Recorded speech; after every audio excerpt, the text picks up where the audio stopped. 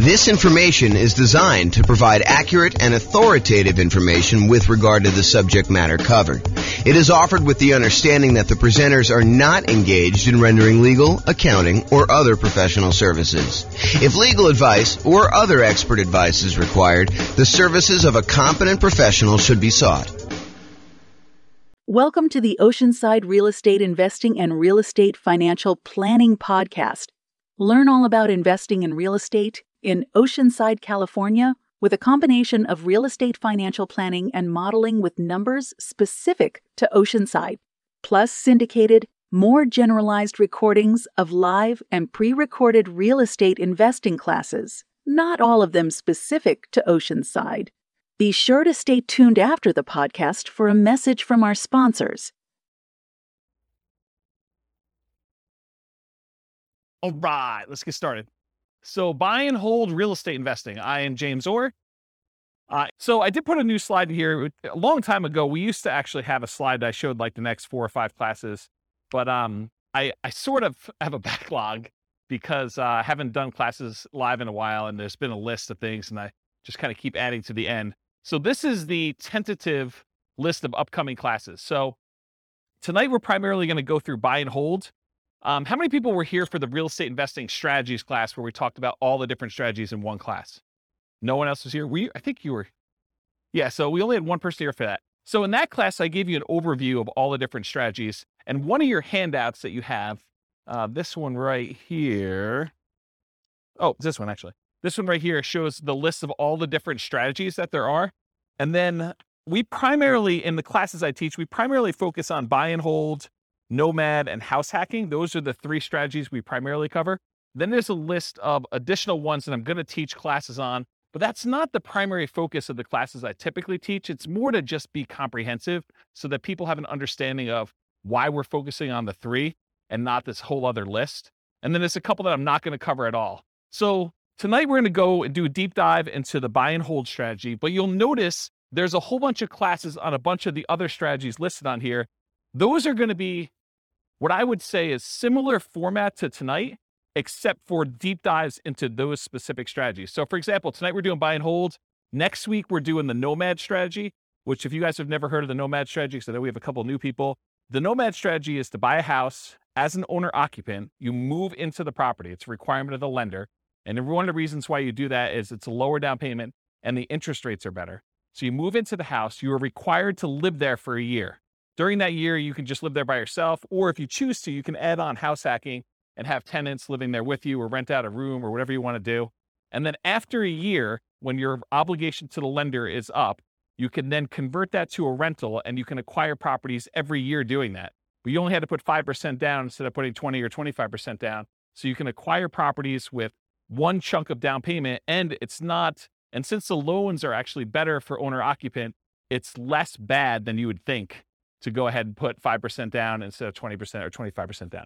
So the nomad strategy, we're going to cover that and all the different variations. I listed some variations on your investing strategies list there. Then on June 1st, we're going to do house hacking. And then after that, June 8th, we're going to do the BRRRR strategy, which is buy, rehab, rent, refinance. And there's an optional 4th R, which is to repeat the process. So you can use this to kind of continue to acquire properties. So we'll talk about the BRRRR strategy.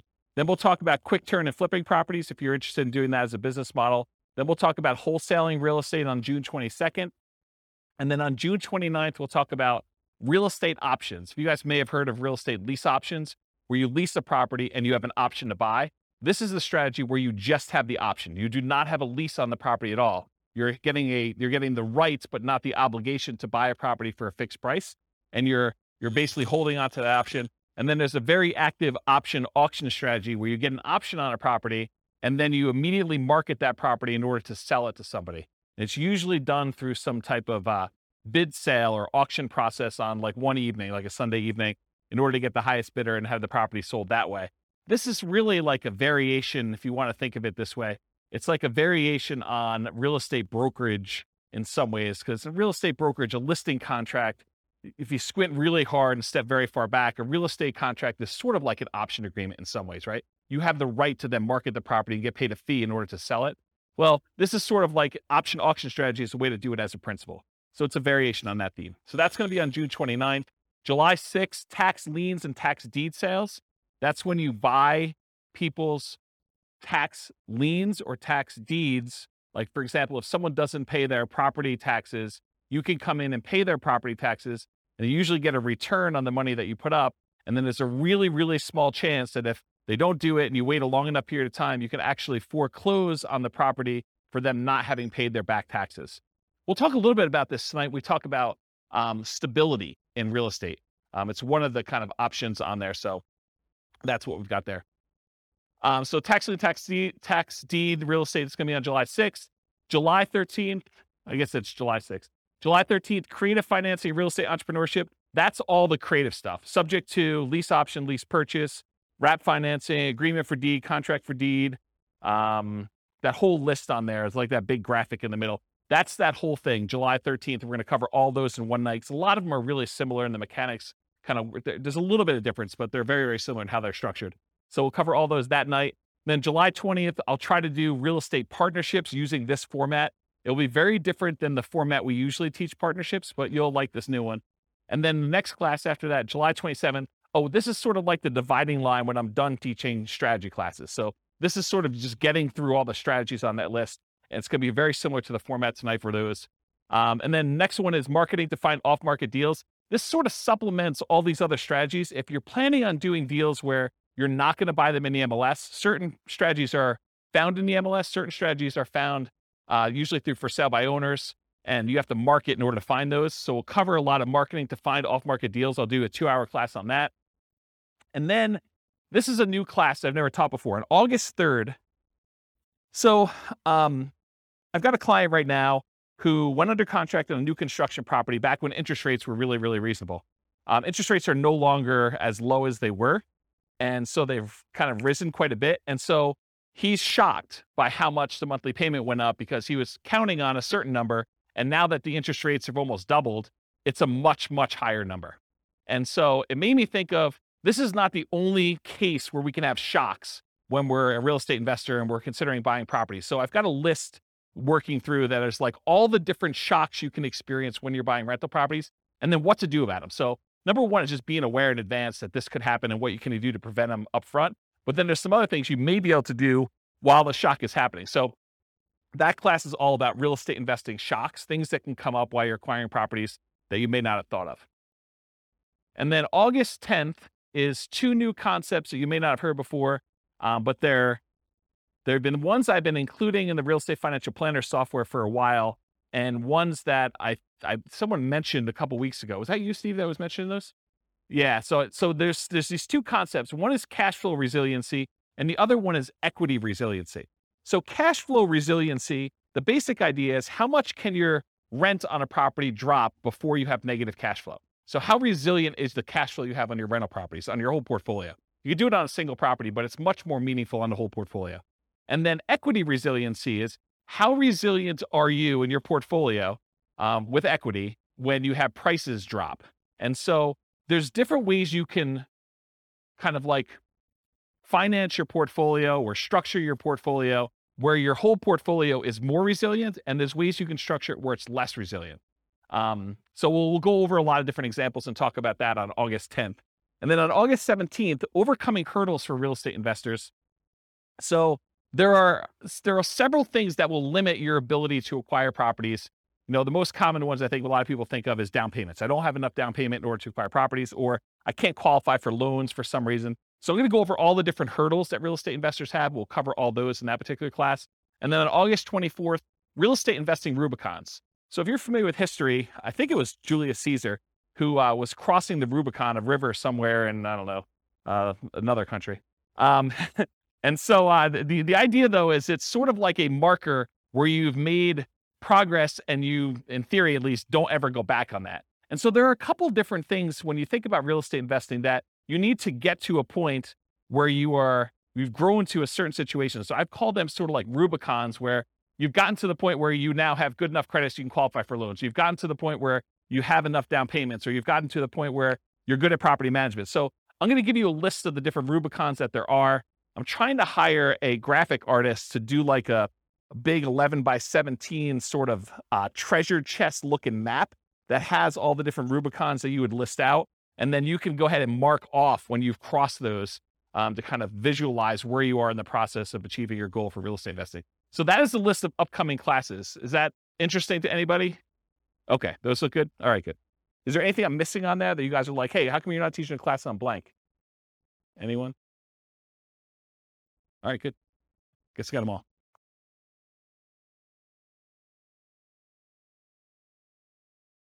Oh yeah, I've been teaching classes for like 18, 19 years.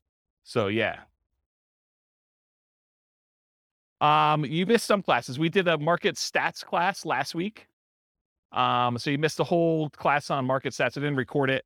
You missed a class on all the different real estate investing strategies. It was like a big overview class. Then before that, I did a class on, I think I did the deal analysis spreadsheet class where I walked you through what all the fields were and how those fields worked out. Did I do any other live ones? That was it, right? I think those are the live ones that I've done since I came back. And then I think earlier this year, I did one on real estate, financial independence, retire early budget spreadsheet, where you can actually calculate out your minimum target monthly income for retirement and your ideal target monthly income for retirement. So I have classes on that. And then I released a brand new spreadsheet for deal analysis, which you'll see part of it on there too. So, but yeah, there's a whole bunch of classes. I think we have close to 200 class recordings posted on the website. So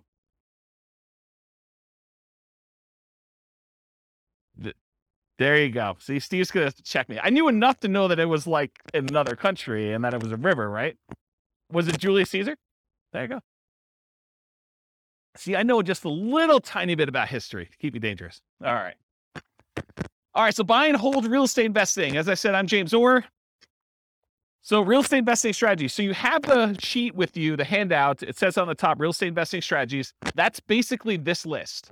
So the primary strategies that we kind of focus on are buy and hold, including short-term rentals, vacation rentals, the nomad strategy with all the different variations, nomad by proxy, nomad with house hacking, nomad to short-term rental, vacation rental, lease option nomad, and then the ultimate real estate agent retirement plan, which is, it's supposed to say agent in there. I need to update that slide. And then house hacking. So these are the ones we primarily teach classes on. This is where the overwhelming majority of the classes will ultimately be. There's going to be some kind of like one-offs, but that's where we are. Then there's a whole set of special section here, the secondary strategies, all the creative financing stuff, quick turning and flipping properties, BRRRR and BRRRR, wholesaling, options and auction strategy, tax liens, tax deeds, partnerships and syndications, and then we'll cover deal maker, syndicator, money partner, and loan partner. When I did the other class list, did I have wholesaling on there? I did, right? Okay, awesome. I just must have skipped it or something. But yeah, we're covering that. And then the strategies I'm not really going to talk about are real estate investment trusts, because you basically buy those as like through a real estate broker, not a real estate broker, a stockbroker. And it's more of a security than it is really a real estate investing strategy. I sort of put it on there to be a completionist and kind of be all inclusive, but really, that's not something I'm going to cover. And then I'm not going to go into separate detail about probate, short sales, foreclosures, and pre-foreclosures, because you'll get those when we cover the other strategies, and they're not really their own strategy per se. So we'll cover those, but we're not going to have separate classes on them. Any questions on this? Is it hot in here already? It is? Let's open the door if you don't mind. Just grab it and do the thing, the foot thing, please. Thank you. All right, cool. So exceptions. So one of the things I'm going to go over tonight is this worksheet right here. And this worksheet is what I call the real estate investing strategy profile. If you think about it, when you're kind of determining, hey, I want to do this particular strategy or this particular strategy, we want to think about all the different characteristics of that particular strategy. And so what I tried to do is I thought about all the different dimensions you could measure or think about or consider a different strategy with. And I listed them all out with the most common kind of characteristics that you can have. And so you're going to go through this tonight with your pen, and we're going to do this for the buy and hold real estate investing. And then you're going to be able to do that. Now, when we go through this, I'm going to tell you how I think about buy and hold real estate investing, but you're going to say to me, James, what about this? What about when you do buy and hold, but you do it this way? Yes, there are probably more obscure examples where you can kind of structure these, and there's kind of like slight different variations and stuff like that. But I'm trying to focus in on the majority of the use cases.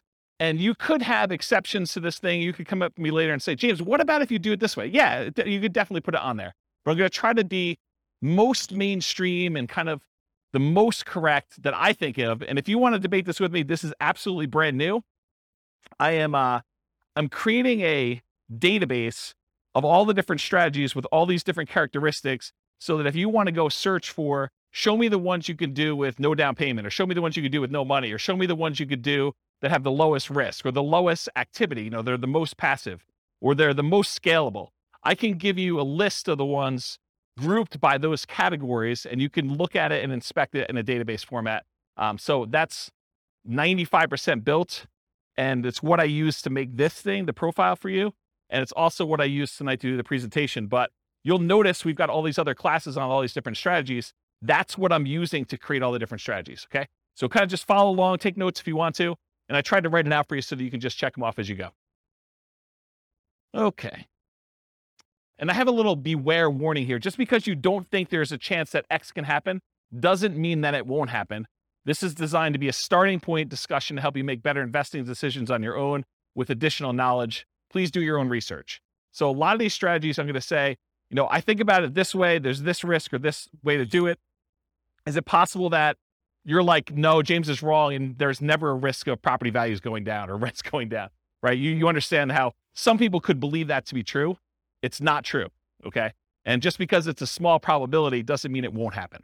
All right, so buy and hold variations. So when I talk about buy and hold, what I'm really focusing on is traditional buy and hold, where you put a down payment on a property, usually 15% with PMI, 20% is the most common one, or 25% down. You can put more down. You can go all the way up to paying full cash for the property. I'm usually focusing on single family homes, duplexes, triplexes, fourplexes, and then it also includes all the apartment stuff, all the commercial buildings, 5 units and up. So that's all just traditional buy and hold in my mind. In addition to that, I group in short-term rentals, vacation rentals, because you're buying the property and you're holding it. It's just you happen to be, instead of renting it to a long-term tenant, you happen to be renting it by the night or by the week or by the weekend. And so I include that as a short-term rental or vacation rental in this model. Now, is it a stretch to think about buy and hold as, I'm going to buy a building and I'm going to do assisted living, or I'm going to buy a building and I'm going to offer a specific service? It sort of gets on the edge of, okay, you're doing a business, you're doing an assisted living business, but you also just happen to be buying real estate. So you could say, okay, I'm doing, storage units. Storage units, I guess, is buy and hold, but it's not really what I traditionally think of. So could you kind of classify it as buy and hold? Yes. Is it really a separate business of like having storage units and running a storage unit business, or having assisted living and doing that, or buying an office building for your practice, or, land in order to run your business off of? Yeah, you could do all those too, but I'm really thinking of it more in the traditional sense of single family homes through fourplex, and then multifamily properties, apartments, and greater. Does that make sense to everybody? Okay, cool. And this is intended to be, interactive. So feel free to interrupt. Please do use the microphone so your question gets on the mic, though. Just raise your hand. I'll bring you the mic, or someone else will bring you the mic. Any questions on this one? Cool. All right. So one of the ways I kind of classify different strategies is this a real estate investing strategy, or is this a real estate entrepreneurship strategy? And the way I kind of classify those is, with a real estate investing strategy, you're primarily taking money, deploying it, putting it into an investment, investing in something with the expectation of getting a return on your money. That's real estate investing to me. There's another way to look at this where you're out there doing work, you're doing labor. Maybe you have some money in the deal, but you're primarily working a job in order to create money, to create value in some way. That's more like house flipping, where, yeah, you have a little bit of money invested in the deal, but you're really not looking to get a return on that money. You're really looking, I'm going to go put labor in and do that. So is buy and hold real estate investing more real estate investing, where you're putting in money and you're expecting to get a return? Or is it more like entrepreneurship, where you're actually going out there and doing work and trying to make money from the work? What do you think? The first option, real estate investing, right? So with real estate entrepreneurship, real estate investing, are you primarily investing money with the hope of getting a return on that money, or time, in many cases some money, to get a return on your time? For buy and hold, most folks are typically investing money with the hope of getting a return on that money. Short-term rentals sort of takes one step more toward entrepreneurship, because in most cases with short-term rentals, you're doing more labor than you are with putting a tenant in a property and leaving them for a year or more. Does that make sense to everybody? But it's still primarily real estate investing. You're deploying money and you're expecting to get a return on that money. Okay. So that's on your list. So you can start on your list. Just kind of check it off. All right, so money required. So typically when we do buy and hold real estate investing, we're going to go in and we're going to get traditional financing from a bank. You're going to go select a property. You're going to want to acquire that property. And so you're going to go to a lender and you're going to get, in most cases, traditional financing, conventional financing. There are 15% down, 20% down, 25% down, and more type loans for these properties. You can buy them with cash, or you can put a down payment and actually get financing on them. So on this other sheet here, where we do loan type mortgage insurance comparisons, there's a whole bunch of different loans. And I tried to highlight the ones we were primarily talking about today, where the interest rates are. So you can see a little grayed out area on there. And that basically shows you the different financing options and what the rates were as of yesterday. Now, this is not like a rate quote for you.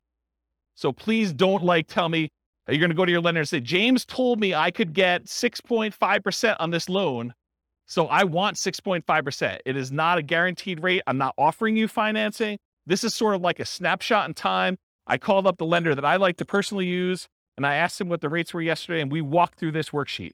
Just out of curiosity too, would you guys prefer that I make this a editable Excel worksheet version for you so that you could actually use it to kind of do your own comparisons? Would that be helpful to anybody? Or do you just like it when I give it to you in class? Anyone want me to create one that you could fill in? No one. Well, glad I didn't do that work then. That's awesome. Okay. So on that worksheet though, it shows you the different types of down payments you need and what the interest rates were on those particular loans, and in some cases what the points were in order to get those particular rates. So typically when we're doing buy and hold, 15 to 25% down, you also need reserves. It would, and I know I'm sensitive every time I do this, but you would be stupid to invest in real estate without reserves. Okay? And I know that sounds harsh, but it's supposed to be harsh because you would be stupid in order to invest in real estate without reserves. You need to have reserves in order to invest in real estate. Things happen that you're not going to expect. You need to have reserves. Okay? So even if you find a no down payment deal, is that nothing, no money required deal? No. In the overwhelming majority of cases, it's not. There are very few strategies that are no down payment and no other money required.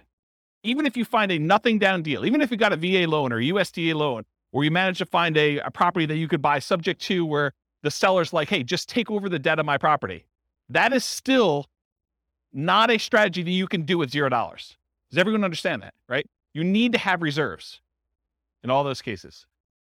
It's a really good question. I need to do a 2-hour class. Question was, how much in reserves? The really, really short answer is probably 6 months in something like a savings account. Okay? All right. So typically you need 15 to 25% down and reserves. You might also see, although much less frequently, in my opinion, bringing in a money partner where maybe your dad says to you, hey, I will make you a loan for the 20% down and you can go ahead and buy this property. So bring in a money partner, or the other extreme is just buy it all cash. I think for a lot of folks, they would prefer to leverage their money and get a loan for it. Although I definitely know investors that are buying properties all cash. Okay, so this applies to both buy and hold, like traditional buy and hold, and short-term vacation rentals. In addition, there is a kind of subset to this that when you're doing a vacation home short-term rental, there is an owner-occupant second home or vacation home loan that you can get with 10% down. So that would be the exception. You could actually go buy a property where it's a vacation home to you and you're going to rent it out, 11 and a half months of the year other than what you're going to stay in there, and you can get that with 10% down. Okay? Any questions on money required? This is on your worksheet. Feel free to take notes. I see you that are not taking notes. What are you thinking? Do you have perfect memories? You can remember all this stuff? All right, cool. So credit required. So it's most common is to qualify for traditional investor financing, non-owner occupant financing. The typical credit score needed in order to do these types of loans is 700. There are some exceptions if you have very low debt to income. So there's a possibility that you may be able to do a little bit better than 700, but most of the time it's going to be 700. A less common situation, if you're buying a property without a loan at all cash, doesn't matter what your credit score is. You can buy the property all cash. Or if you're partnering with someone who's getting the loan, you may not need to qualify for the loan at all yourself, but someone will need to qualify. Okay. Important note, credit scores can change over time. Credit score requirements can change over time. So check with your local lender for the most up-to-date credit requirements. So just because James said 700, you can't go to your lender and says, James told me it's 700. So where's my 700 credit score loan? Because they may tomorrow go out and say it's now 720. We think that our risk profile is out of whack. We want to make sure that people at 720 are getting these non-owner occupied loans. They have the right to change their policies at any time. Individual lenders can, and also the companies that are, or organizations that are buying the loans in the secondary market can require that the loans that they're selling them have to have higher credit scores too. So it can work as either an overlay, that's if the individual lender just adds that as an additional requirement that they're requiring, or it could be from the quasi-government organizations that are buying the loans in the secondary market, or the investors that are buying the loans. Any questions on credit required? You guys are a quiet group tonight. Okay. All right, skills required. So the primary skills required for the buy and hold real estate investing strategy are deal analysis. You need to be able to analyze deals to determine what kind of deals they are, whether they cash flow, whether they make sense to buy, how 2 different properties compare, or how 10 different properties compare that you're considering. Actually finding the cash flowing deals, searching them out in the MLS, going to look at them, evaluating them. Acquisition financing, being able to get the loans that you need, those 15% down, 20% down, 25% down loans, and then property management skills. And by property management skills, I mean one of 2 different things. Either you need to be really good at managing properties yourself, or you need to be able to hire a property manager and manage your property manager when they do it. So one of those 2. And then in addition, if you're doing short-term rentals, the skills for doing short-term rentals are slightly different than the skills for doing long-term property management. I don't do short-term rentals, but I know it's different. Any questions on skills required? Cool. Stability. Stability is an interesting one that I think most people have not heard of. I actually learned about this. There's a guy whose name escapes me right now, but he does the Farnham Street blogs. Anyone know the Farnham Street blogs guy's name? I don't remember. But he basically came out with a blog post. This is probably a couple months ago now. And it wasn't specific to real estate investing, but I immediately said, this applies to real estate investing. So we have this concept of stability. Something is passively stable is if you don't do anything, nothing will happen to it. It'll just sort of naturally work itself out. But something is actively stable if you need to be actively doing something in order to keep that thing from killing you or making you lose money or hurting you in some way. And so he separates things into passive stability and active stability. Real estate in general is actively stable. You can't just buy a property, even the vacant land, and just let it sit. If you don't do anything to your vacant land, you will lose that vacant land eventually because you have to pay taxes on it. So you have to, by the even most extreme example of, I buy vacant land, I don't do anything, you will lose that property if you don't pay taxes on it. Okay? Now, as you move down the spectrum, if you are doing fix and flips, it is very active. If you don't actually do something with your fix and flip, you'll lose the property. In most cases, if you're doing a hard money loan, to the lender. Lender's going to come in after 6 months or a year, and they're going to take the property. So it's very active in that way. But even buy and hold, I would say, is an active stability. If you don't do something with your property, if you don't put tenants in there or manage your property manager, pay your taxes, pay your mortgage on it, pay your insurance, do all these things that you need to do, you will lose the property. And so I kind of started measuring real estate strategies on this spectrum of how active they are or how passive they are on the stability scale. And so buy and hold is actively stable. Short-term vacation rentals is a little bit more actively stable, in my opinion. In general, real estate investing is actively stable. However, some strategies and choices are more active than others. I'll give you another couple examples. Amortizing mortgages versus balloons and interest-only loans. If you get an amortizing loan, a loan that if you make all the payments for whatever time period, 15 years or 30 years, it will pay itself off. That is less active than if you get an interest-only loan that has a balloon, or you have, well, let's just use interest-only loan. So if you have an interest-only loan, at the end of the period of time, you still owe that amount on it. If you don't do anything with it, they're going to foreclose. So it's more active in that way. The other one actually gets paid off. What about buy and hold versus fix and flips? I think we talked about, or lease options. If you don't put tenant buyers in those properties and kind of keep on them and help them buy the property, Or if they don't buy the property, replace it with another tenant buyer who could possibly buy the property. You're gonna lose the property, or you're gonna lose money. Funding retirement via cash flow versus appreciation, debt pay down. So in retirement, one of the strategies, we did a whole class on this. I think it was called cash flow versus appreciation, where I had two different kind of like avatars, and one of them was going to use, one of them was in a market, a real estate market that had more cash flowing properties. Another one was in a real estate market that didn't have very good cash flow, but it was highly appreciating. And so they were going to, kind of see if they could fund retirement by through the cash flow on the properties, or fund retirement by using the equity they had in their property from appreciation. Well, funding your retirement via cash flow is more passive, still actively passive, but it's more passive than it is actually trying to do this with appreciation and debt pay down. Because with the appreciation debt pay down, you have to do stuff. You have to either sell properties, we have to do cash out refinances, we have to do stuff in order to get at the money in the property. It's hard to access that. Okay, those are examples. Any questions on this concept? Does that make sense? All right, cool. Scalability. So did anyone listen to the class I did on Real Estate Investor Fire, where I had this slide? But it was a different version of that. It wasn't the class where you guys yelled fire at me. It was the one I did on a webinar. And I talked about all the different stages of fire and the phases of fire. And I broke that out. So this is a slide from that whole class. I'll try to cover it very quickly. But the idea is that there are certain strategies that will get you to certain dollar amounts. So if you think about real estate investing is remarkably good at getting you to about this is one of those things where there's lots of exceptions and people could argue with me, but about that decamillionaire level. Okay. Really easy to get you to $1 million net worth, relatively easy to get you to this decamillionaire kind of thing. But if you want to become a 100 millionaire or greater, real estate becomes a lot harder to get you there. Okay. Partially because you're limited in the number of loans and the types of loans you can do unless you have exceptional income and exceptional assets to begin with. So it becomes a harder strategy to do that. And what this chart shows, I'll kind of jump ahead to show you what it is, but this breaks down the net worth and like what percentage of it they have in stuff like other assets, mutual funds, stocks, fixed income, managed assets, and real estate is one of them. So it shows you the percentage of their overall asset base that they have broken out by how much net worth they have.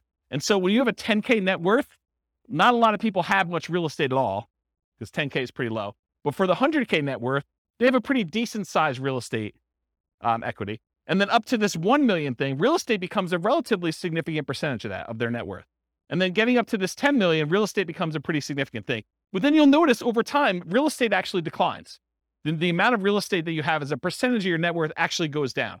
And so when you think about scalability, certain strategies are much more likely to get you to the point where you are scalable. So for example, let's think about this as an example. Is it easier to get to a $1 billion net worth running a flipping business where you're trying to buy properties, flip them, and make money? Are you going to become a billionaire doing that? What do you think? Probably not. Do you think let's even use 10 million. Are you going to get to a $10 million net worth flipping properties and making $25,000, $30,000 a flip? It's going to be hard to get there. Would it be easier to get there if you were buying rental properties, buying $400,000, $500,000 rental properties and acquiring a bunch of those and letting them pay off over time, letting the whole asset base appreciate, letting your loans get paid down if you have loans, getting cash flow on those properties and reinvesting it and acquiring more rentals? Are you more likely to get to a $1 million or $10 million net worth doing that than just doing jobs where you're flipping properties and making $25,000 or $30,000 a pop? Can you see how certain strategies are more scalable than others to get to certain levels? Does that make sense? Okay. So in my opinion, the buy and hold real estate investing strategy tends to be one of the better scaling real estate investing strategies that there are. Of all the different ones we're going to cover, especially the ones that are much more active, where they're more entrepreneurial, buying properties and using it as a wealth building tool is a relatively good one. But even that has limitations. It's really, if you're doing buy and hold, you're much less likely to get there to get to like this 100 million or, billionaire type status if you're doing that. So it's scalable to a point. Really, really good at getting 1 million to 10 million, in my opinion. Okay. Any questions on this? There's another like 10 minutes on this particular chart in that other class, which maybe I'll put a note in the show notes or something for the recording. Okay, risk exposure. So another way we want to measure real estate investing strategies is think about how risky they are. And one of the things I like to think about when I think about risk are, what are the risks of doing this particular strategy? So for buy and hold real estate investing, I consider this sort of like a medium risk real estate investing strategy compared to some other ones. There's ones that are much lower risk. There are ones that are much higher. So what risks do you have when you do buy and hold real estate investing? Well, when you buy a property and you're holding it for the long term, you have a risk that prices will decline during your ownership, right? Property values can go down. Property values can go down while you're acquiring properties. So the first ones you buy may have negative equity, or if you've got them free and clear, you may have lost money on them. Okay. You could also have rents decline during ownership. So you thought you were getting X% return, cash on cash or cap rate, however you're doing your calculation. And now you find that rents have dropped and you're not quite getting that anymore. So that's a risk you can have. Your credit is at risk. If you actually go buy properties using financing and something goes wrong with the property where you have to jettison, or something goes wrong with you and you can no longer, continue to make payments on the property and you lose the properties to foreclosure or short sale or something like that, your credit is at risk for doing this strategy. That is not true with every other strategy. So it's a buy and hold strategy risk. You also have all the typical tenant property management risks. Slip and fall, tenant sues you for, discriminating against them because you're not following fair housing laws. All those things that you have for doing property management, that is a risk you have for doing this strategy. So I think it's in the moderate kind of medium range for risk. It's not super, super risky. It's not also the lowest risk. You can argue that there's slightly more risk with short-term rentals, vacation rentals, but this is probably offset by an increase in income. So you're making a trade. So I think short-term rentals probably have a slightly higher risk. But I also would say that short-term rentals have an additional risk, the risk of an additional risk of changing policies. Like we're seeing HOAs and some cities kind of change their policies about allowing short-term rentals. So you don't have that risk as much with long-term, year-long lease type tenants. Any questions on risk? Are you seeing the format we're using for these other ones and how this will be helpful to understand if you're considering other strategies, how they all measure up? You seeing that? Is that gonna be helpful? Okay, profit speed. So how quickly do you make money and what size of money do you make at what interval? So you can make $1, but is that like a decent amount chunk? So we want to think about also how quickly it happens and then the magnitude or the size of your profit. So I'm calling this profit speed. And if you've seen this before, this is my return quadrants. This talks about the 4 different areas you see that you get returns on by owning rental property. And then I also have reserves in there because you tend to own a small return on the reserves you keep. Whether you keep them in a savings account, you're getting 1% a year. You keep them in the stock market, you're earning 8% per year. So you do get a return on the reserves you have, but it also drags down the overall return on investment when you kind of like say, I have to have 6 months or 12 months of reserves for my property. You realize that, well, my appreciation needs to take into account the amount I set aside in reserves. I can't not do that calculation, in my opinion, correctly, unless you take into account reserves. So we're thinking about just the return you're getting. There's a return from appreciation, the property value tending to go up over a long period of time. There's a return from debt pay down, the amount you pay down on the loan. If you don't have a loan on it, you don't get this return. If you're paying cash for property, this is 0. So you get these 2 returns. These 2 returns are what I call cash later returns. So all the stuff on the left is the stuff that you get later, because you can't usually access appreciation or debt pay down until you either sell the property or you do a cash out refinance. So these ones on the left-hand side are the returns you get later, cash later. The ones on the right are cash now returns. So cash flow, the difference between the rent you're collecting on the property or other income you're collecting on the property minus all of your expenses, including vacancy, taxes, insurance, maintenance, your mortgage payments. Did I forget any? Basically, it's all those, okay? So cash flow is the net difference between what you're bringing in and all of the expenses you have in your property. That's cash flow. And then by owning a rental property, you also get tax benefits, which it's depreciation. I call it cash flow from depreciation, though, when we take the gross amount of depreciation you have and you multiply it by your effective tax rate to give you an estimate of how much actual cash you will receive back on your taxes, either in your monthly paycheck or your weekly paycheck from your job, if you decide to change your exemptions, or at the end of the year when you file your taxes where you get a big lump sum, you'll get some money back. I call that cash flow from depreciation. The ones on the right are cash now. You get the cash flow at whatever interval you're collecting rents minus your expenses. So usually monthly, unless you're doing some type of short-term rental, then it's weekly, wherever they do the payouts for your kind of platform that you're using for that. And then the tax benefits, you can collect those with your paychecks every week, every 2 weeks, every month, or at the end of the year when you do your tax return. But it's not like you have to wait a long time like appreciation debt pay down. So these are more cash now. These are cash later. When you have regular buy and hold rental properties, you tend not to get these short-term, but these tend to be the bigger numbers. You know, your appreciation on a property tends to be larger than your cash flow, just in general. It's not always that way. And then your debt pay down tends to increase over time. As you pay down a 30-year mortgage, just gets larger over time, but it tends to be a bigger number too. Then your cash flow, although as interest rates rise, this gets smaller. I want to point that out. So cash flow and tax benefits, these tend to be relatively smaller numbers, unless you're doing a free and clear, and then your cash flow number should be much larger. But you're doing these tend to be smaller numbers, but they tend to be more quicker. So as far as like profit speed, with buy and hold real estate investing, you typically can start seeing cash flow within 30 days. You buy the property, you acquire it, you put the tenant in there. It's relatively quick. Rents and security deposits are typically paid in advance. So a lot of times someone pays rent at the first of the month for the month that's coming up. They're not paying it in arrears. They're paying it in advance. So you're going to get that up front. And usually you require a security deposit before they move in. So you'll see some money up front. Short-term rentals and using property manager can slightly delay the time to producing cash flow.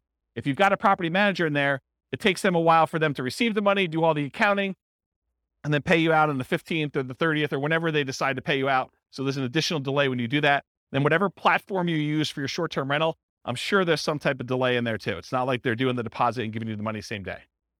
Okay. I don't do short-term rentals, but that's my understanding. Anyone do short-term rentals here? Okay. Usually a percentage return of amount invested, cash on cash, return on investment, or cap rate. So when you're thinking about like the order of magnitude, you know, a lot of people throw around numbers like, you know, I'm getting a 5% cash on cash or 10% cash on cash, or in some extreme cases, maybe they're doing a 100% cash on cash return on investment. That's the number that you are getting on the investment size, the amount of cash you put in the deal. Or cap rate is the return you're getting if you did not have a mortgage on the property, but after all of your other expenses. That's what cap rate is. Okay. I talked about cash flow from depreciation. You also typically see the wealth building through the stuff on the left. The appreciation and debt pay down portions tend to be your kind of wealth building part of the profit speed for buy and hold. Any questions on this one? Awesome. Finding deals. So how do you find buy and hold deals? I kind of break it up into two categories. One of the most common, most likely ways you're going to find deals, and then the kind of like more unusual, but still common enough that I think I should mention them sort of things. And that's these. How do you find deals? I used an example when I taught the real estate investing strategies class where I talked about all the strategies, this idea of looking for an alligator. It is possible for you to find an alligator if someone recently flushed one down the toilet and you happen to be in the sewer in New York City. You could possibly catch an alligator down there, right? You could find one. This is like the unusual, exceptional case. But if you're looking for an alligator, and the alligator is representative of the type of deal you're looking for, if you really want to find an alligator, you're probably more likely to find one if you go to Florida. And probably more specifically, if you're looking for alligators, you might want to look in the Everglades. Okay, so if you think about deals and where you're going to find them, think about this alligator story. So where are you most likely? What's the Everglades version of buy and hold? Multiple listing service. That's the overwhelming majority of properties. It has the largest number of properties available. You're typically going to find them in there. And this could be, if you're doing commercial properties, it could be something like LoopNet or something like that. Or it could be just your local MLS if you're buying single family homes, duplexes, triplexes, fourplexes, and that's what's normal in your marketplace. Okay, so MLS is one. And the next one is this group of for sale by owners. And I break for sale by owners down into two different groups. For sale by owner is a seller who's selling the property without the help of a real estate agent. They're selling it for sale by owner. And there are two different kind of main categories. Category number one is somebody who is actively selling their property for sale by owner. They are trying to sell. They put up an ad. They've, put it on Zillow or what other marketplaces they have. They put a sign in the yard. They're actively trying to sell their property. That is an actively marketed for sale by owner. But then there's the other group. They're the hidden for sale by owners. It's a seller selling without the help of a real estate agent, but maybe they are not actively marketing their property. Maybe it's sort of like if you approach them and said, hey, would you like to sell your property? They'd be like, yes, I would. but I wasn't otherwise trying to sell it. I didn't have it marketed for sale. I didn't have a sign in the yard. Didn't have it up on Zillow. Maybe you had to send out marketing in order to find them. Maybe you were at networking and you did it, but it's some other way where they're hidden and you had to find them another way. And usually those other ways are either through marketing or networking. Those are the most common strategies for finding properties for buy and hold.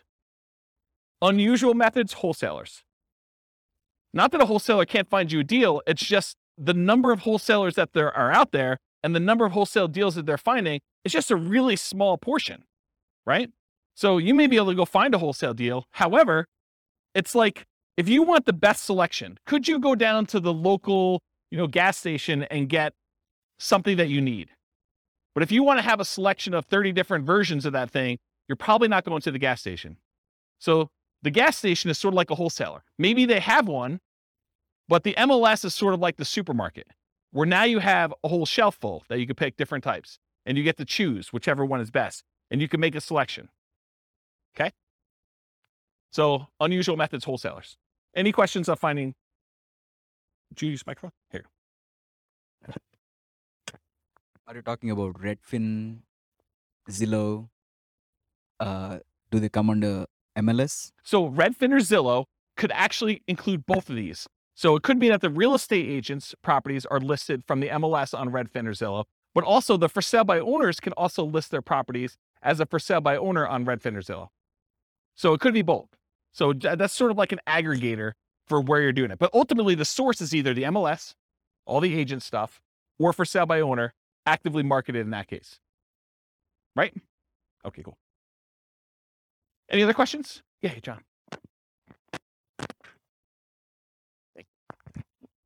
I've got a two-part question. On the for sale by owner, Yep. Is that typically, do they want more money or less money than if they were going through a realtor? And also, the second part of my question would be risk. Yep. If I use a realtor, you guys cover all the hidden stuff. If I'm dealing directly with a homeowner, seems a little more risky. Yeah. So really, really good questions. Just put it down for a second. So awesome questions. So the first thing about price, it's all over the place. I would say that the for sale by owners I've seen, some of them are priced high because they want to get all the money, right? They're going to price it with whatever a realtor would have gotten, maybe even a little bit more, because they think that their property is better than all the other ones that sold. And they haven't had a real estate agent tell them it's not reality to get, $600,000 for this $500,000 property. You're like, well, I think I can get 600, so I'm going to list it for 600. So you could get some of that, or you could get them not knowing the value. A lot of times we see that with an out of the area owner who knows that their parents bought the property for $250,000, and they can't imagine in their mind that it's worth $500,000 now. And they live in another state, and they're just like, if we can get 300, that's awesome. And it needs a lot of work. And so it goes both ways. And the real estate agent ones, there are real estate agents that help sellers who are otherwise motivated. They want a quick sale and they realize it needs a lot of work, and they're not trying to be super aggressive about getting every last penny out of the deal. So you could find those. But I think the overwhelming majority of the deals listed in the MLS are retail deals. I mean, they're priced for retail sale. The real estate agent is representing the seller, and they're trying to help them as a fiduciary, get the best offer for them, which in many cases is the highest priced offer that will net them the most. And so I think that is true. But there's that 5%, 10% of those that are also good values. And sometimes a full price deal, especially for buy and hold, is still a great deal. Like you can go buy a property, pay full retail price for it, and it gets you the cash flow economics, the cash flow returns that you want on it, because they're thinking price and you're thinking income, right? And not every property is considered that way. And you're right, I think about the risk too. I think a real estate agent can mitigate your risk in a couple ways. Number one, through knowledge about like how to do stuff correctly and all that other stuff. But then there's also an additional insurance layer in there too, because most real estate agents in most states, and I'm aware of, at least in Colorado, I know this is true, they're required to have errors and omissions insurance to kind of protect you in case they do something stupid and screw up, right?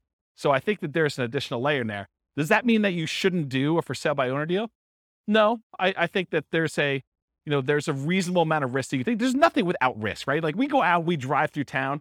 I mean, you could be doing everything you're supposed to do. You're completely sober. You're driving on the right side of the road. You're doing the speed limit, and person next to you is snorting a line of cocaine, and they just had a 6-pack, and they're driving all over the line. They're spanking the kids and having a cheeseburger all at the same time. You did everything right, but it's still risky for you, right? There's nothing that's without risk. Is that a reasonable risk? I mean, the chance of it happening to you is really low, but there's risk in everything, including buying for sale by owner, including buying some from the MLS. I think there's a small amount of risk in there, especially in markets where, we're coming off like a year of what I would consider to be extreme seller market, where the sellers are in the driving seat. They're setting, these demands where you've got 20 offers coming in and people are waiving inspection, they're waiving appraisal. I mean, you're voluntarily taking on additional risk just buying in that particular type of market. So I don't know. I don't think it's universally that if I had to like handicap it, I would say there's probably a little bit more risk with for sale by owner, but it's not like a ridiculously large amount, in my opinion. And as far as finding deals, I think you can find them in both spots. And I think you can find overpriced properties in both spots. I think you have sellers who are, they're in the driver's seat and they're demanding that their real estate agent listed for way above what it's even worth and what the real estate agent is recommending. You see that on inside the MLS with properties that are just languishing and sitting there, right? And then you also see stuff in the for sale by owner market where people are really, really high or really, really low. There's jokes when I teach like the off-market deal finding class where sellers are saying, my property is worth $50,000 or $100,000 more than it's really worth, because that's their dream price and they're not basing it on reality. So I hope I answered your question, but yeah. I'm wondering if the one that I emailed you about the for sale by owner, Yeah. I think it's priced too high based on comps in the area. And I'm wondering if it's because they know that houses are going for more than asking price. Yeah. But if they had someone listing it for them, because agents don't generally increase it that much because they know they're going to get the higher price, right? Is there something to that? There's one strategy as a real estate agent when you're listing a property for sale. One of the ways to do this, and there's lots of different opinions on this, but one of the strategies a lot of real estate agents would recommend is, hey, listen, let's not list it for this much higher price. Let's list it based on what we think it would actually appraise for. Because if you go ahead and list it for $20,000 or $50,000 or whatever it is above what it would appraise for, and then they go and they try to buy it and they still have their appraisal contingency in there and it doesn't appraise, it's a renegotiation. So a lot of the buyers then are come back and say, look, you had it listed for $600, only appraised for $580. I think we need to negotiate this.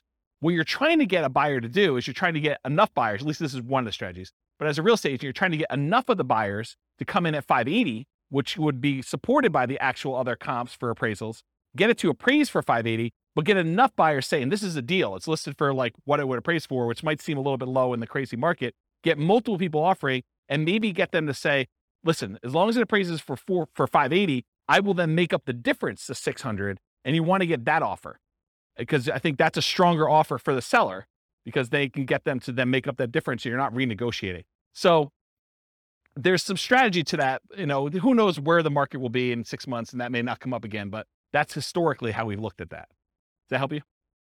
Okay. Where's my clicker? Anyone know where my clicker went? Oh, here it is. Yeah, I was getting some water when John was asking this question. All right, cool. No questions on finding deals. We're good? Cool. So how do you analyze a buy and hold deal? Well, it's this spreadsheet, the world's greatest real estate deal analysis spreadsheet. That is my modestly named spreadsheet that I made. But basically you enter in all the details about the deal, your ARV, your purchase price, seller concessions, down payment percentage, closing costs, rent ready costs, interest rate, loan term, if you have PMI, all the stuff about that, monthly rent and other income, vacancy rate, property taxes, property insurance, HOA dues, utilities, other expenses, maintenance, all the stuff that you'd normally do. And then it actually calculates all the stuff you need to know about this. And you can override any of the numbers as well. And it will tell you you're primarily looking for most buy and hold investors. You're primarily looking at your cash on cash return on investment if you're getting a loan or your cap rate if you're not getting a loan. Okay.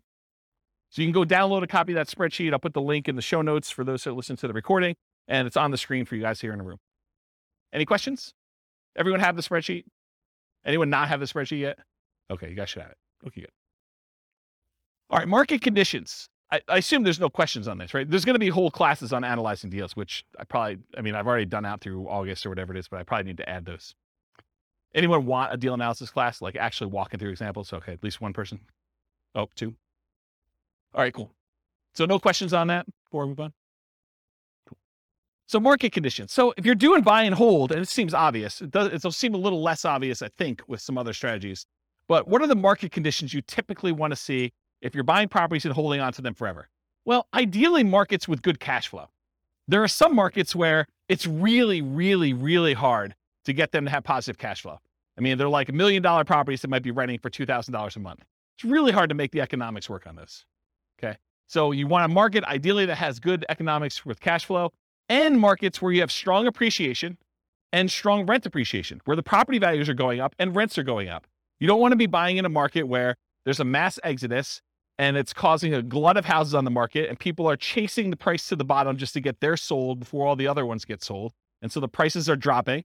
And maybe there's so many houses for rent that the rent prices are doing the similar thing where they're trying to get lower and lower rent just to get them occupied, because better to get $600 a month than zero. Okay. So ideally you want a market that has a lot of demand, where prices are going up and rents are going up, because that's really where you get your long-term wealth building from with buy and hold. Then you also want cash flow. Market challenges, markets with significant negative cash flow with reasonable down payments. You know, in most cases, I can make almost any property cash flow if you buy it cash, right? If you don't have any financing on it, all you got to do is overcome taxes and insurance and maintenance on the property. And so that's a pretty low bar for most properties. However, then you start saying, okay, yeah, I could buy anything with cash, but really what I want to do is I want to look at the top 5% or 10% of the market, and I want to select quality where I get a good return on my money. And so then you start selecting based on the best cash flow you can get, not just will it cash flow. And that's one of the problems. We'll probably talk about it when we do, you know, some of these other like creative financing or times when you buy from a wholesaler. The problem with buying from wholesalers and for buying creatively where you're doing marketing and you're getting sellers to contact you is selection. It may not be a property that you would otherwise want to select. Where if you go into the MLS, you get your choice of everything. You may decide, hey, everything is not what I want, and I want to hold off and wait till something else better comes along. But at least you get a wide range of things to analyze and select and decide if that's something I'm going to buy or not. There's a lot of times with like putting out marketing and getting sellers calling you or deals coming into you, it's like you don't control which sellers call you. You can control it by selecting where you advertise to a certain degree, but you may still get a property that you don't want. And so you still have to say no and select the ones that you do want. Okay. And then lastly, markets with no or negative appreciation. There are markets where you'll go see a post on a very popular real estate investing forum or something, and you'll be like, hey, look, this deal is, this you go look at a post from 10 years ago, and they're talking about $100,000 property in a certain city, and then you fast forward, you find another post from 10 years later, and it's like the same $100,000 properties are selling in that same city. So you've had essentially zero appreciation over that decade. So you got to watch out for that. You want to be investing in markets that have appreciation for long-term wealth building. You can just cash flow them, but I think that you want the benefit. If you're going to go after a market, if you have any market to choose from, why not choose one that both has cash flow and you're going to get some wealth building through appreciation and debt paydown, and rent appreciation. Okay. So no questions on this? Everyone got it? Cool. Accessibility or availability. So in many markets, there are plentiful deals you could select from the MLS. So then it becomes a matter of saying, okay, there's 100 that would work. Now let me find the top 10 of those 100 or the top 5 of those 100 to really dig down and decide what I'm going to do. In other markets, it might be challenging to find any positive cash flowing properties except with significant down payments. I think we've been seeing, in our local market here, we've been seeing a move toward this. There was a time in our marketplace where you could find a good quality product, good quality property that with 20% down would have positive cash flow. It's much, much harder to do that now because prices have gone up a lot in the last 5 years. Interest rates in the last 6 months have gone crazy, like doubled, 3% to 6%. Rents have gone up, but not quite as much as property prices and interest rates. So it's getting harder and harder to find a property that would positive cash flow with just 20% down in our marketplace. Okay. And I think you'll find that in other markets too, especially with the same characteristics. I mean, we see massive price appreciation, not just in Northern Colorado, but overall in the nation. And interest rates are up all over the place. Yeah, Dwayne. How far behind do taxes usually follow that when they do assessments? Is that something that... That's a great question, because you're right. I mean, if property values have gone up and they're doing the reassessment every 2 years, which I think is very, very common, at least around here, that's the norm, right? Every 2 years, we see a reassessment. So they're going to use the new property value, and they've got their kind of like tax, whatever they call it, mills, or how they calculate taxes. They're going to use those times whatever their new assessed value is, and your property taxes are going to go up. So it's just sort of like 2-year stair step going up with that. Yeah. So it's definitely going to impact that, which is another reason why you probably shouldn't use just the last year's property taxes as your estimate, unless you're prepared for that shock. That's a shock for that class, right? Buying a property using the old tax assessment only to find out that 6 months from now, there's going to be a new tax assessment. It's going to change. Same thing we see with new construction properties, right? I mean, you've seen this where, sometimes we get really lucky where you buy a property and you're still paying taxes on vacant land. And it takes 3 months, 6 months, a year, whatever it takes for the county to come around and say, okay, now we're reassessing your property. It's no longer vacant land. It's got this $500,000 property on there. And now property taxes aren't $47 for the year. They're $4,700 for the year. Okay. So that's a big difference. Interest rates may be a significant factors, whether properties will cash flow or not. And the other thing about accessibility, availability, is verify that you can use your property as a short-term or vacation rental before buying it. You don't want to assume that you can. You want to check with the city. You want to check with the county. You want to check with the HOA at a minimum. And there may be additional municipalities that are limiting you. Those are the 3 that come to mind. Any questions on that? Cool. Using retirement accounts. There are some real estate investing strategies that you can use your retirement accounts to invest with. Buy and hold real estate investing is one of them. You can use your retirement account, your self-directed retirement account, to buy real estate with for buy and hold. A lot of times it requires special financing. So most of the time it's going to be a portfolio loan, and the portfolio lender is going to require a much larger down payment, usually about 35%. There are some ways to structure where you're getting the loan and someone else is partnering with you. Go see the partnerships class where we talk about that. But you could structure an LLC with some portfolio lenders who obviously don't see this as a kind of like good way to do it. But you can come in and be the loan partner on a deal for an LLC and only put 20% down in order to get some of those products. But if you're buying it just with your self-directed IRA, self-directed 401k, in most of those cases, because it can't be a recourse loan, they're going to require 35% down. The interest rate is going to be a little bit higher. And they're usually ARMs. Sometimes they'll do a 15-year fixed rate mortgage, but that's also going to hurt your cash flow because it's the 15-year amortization schedule makes your cash flow, it makes your monthly payment higher, which means your cash flow is going to be worse. So just realize that might not be ideal. And then the other thing to think about too is if you're trying to do financial independence, retire early, below when you can technically start taking money out of your retirement accounts, realize that if you're doing investing inside these accounts, it's not like you can access that money. You can't like collect the cash flow from the property that you have owned by your self-directed IRA or self-directed 401k. You have to leave that money in there until you can legally withdraw it, unless you want to pay the taxes and the penalties to get it out. Okay. So realize that if you're looking to do this for retiring at 45 or whatever you're trying to do, that's potentially problematic. And you'll need to come up with a bridge solution of some sort to do that. And there is a class, I really need to add this to the schedule. I talked about this in that same Fire for Real Estate Investors class. I talked about this idea of, I used to call it coasting into retirement, but I don't want to confuse it with Coast Fire, which is something completely different. So I think I renamed it chillaxing into retirement.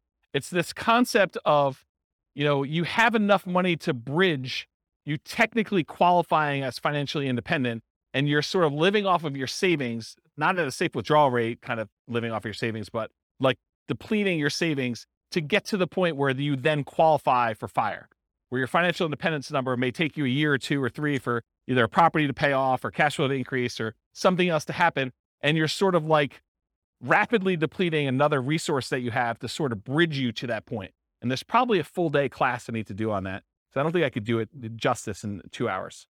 So is anyone interested in that class? Should I do that? Just one person? Two? Okay. Maybe I'll do something like that. Okay. So I talked about all those. Any other questions on can you use your retirement account? Is this helpful? Like the kind of format of going through it sort of like this? Yeah. Okay, good. I'm glad. All right, quantitative analysis. So when I originally did the real estate investing strategies class, I gave you like a warning up front that I could have easily decided, I did qualitative then. I kind of like looked at the characteristics and how they work and what their strategies were.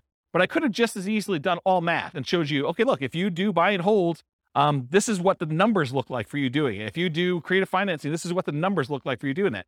And one of the reasons I wanted to do this series, I wanted to do a deep dive with all the different ways to measure and look at it, but I also wanted to do a quantitative analysis.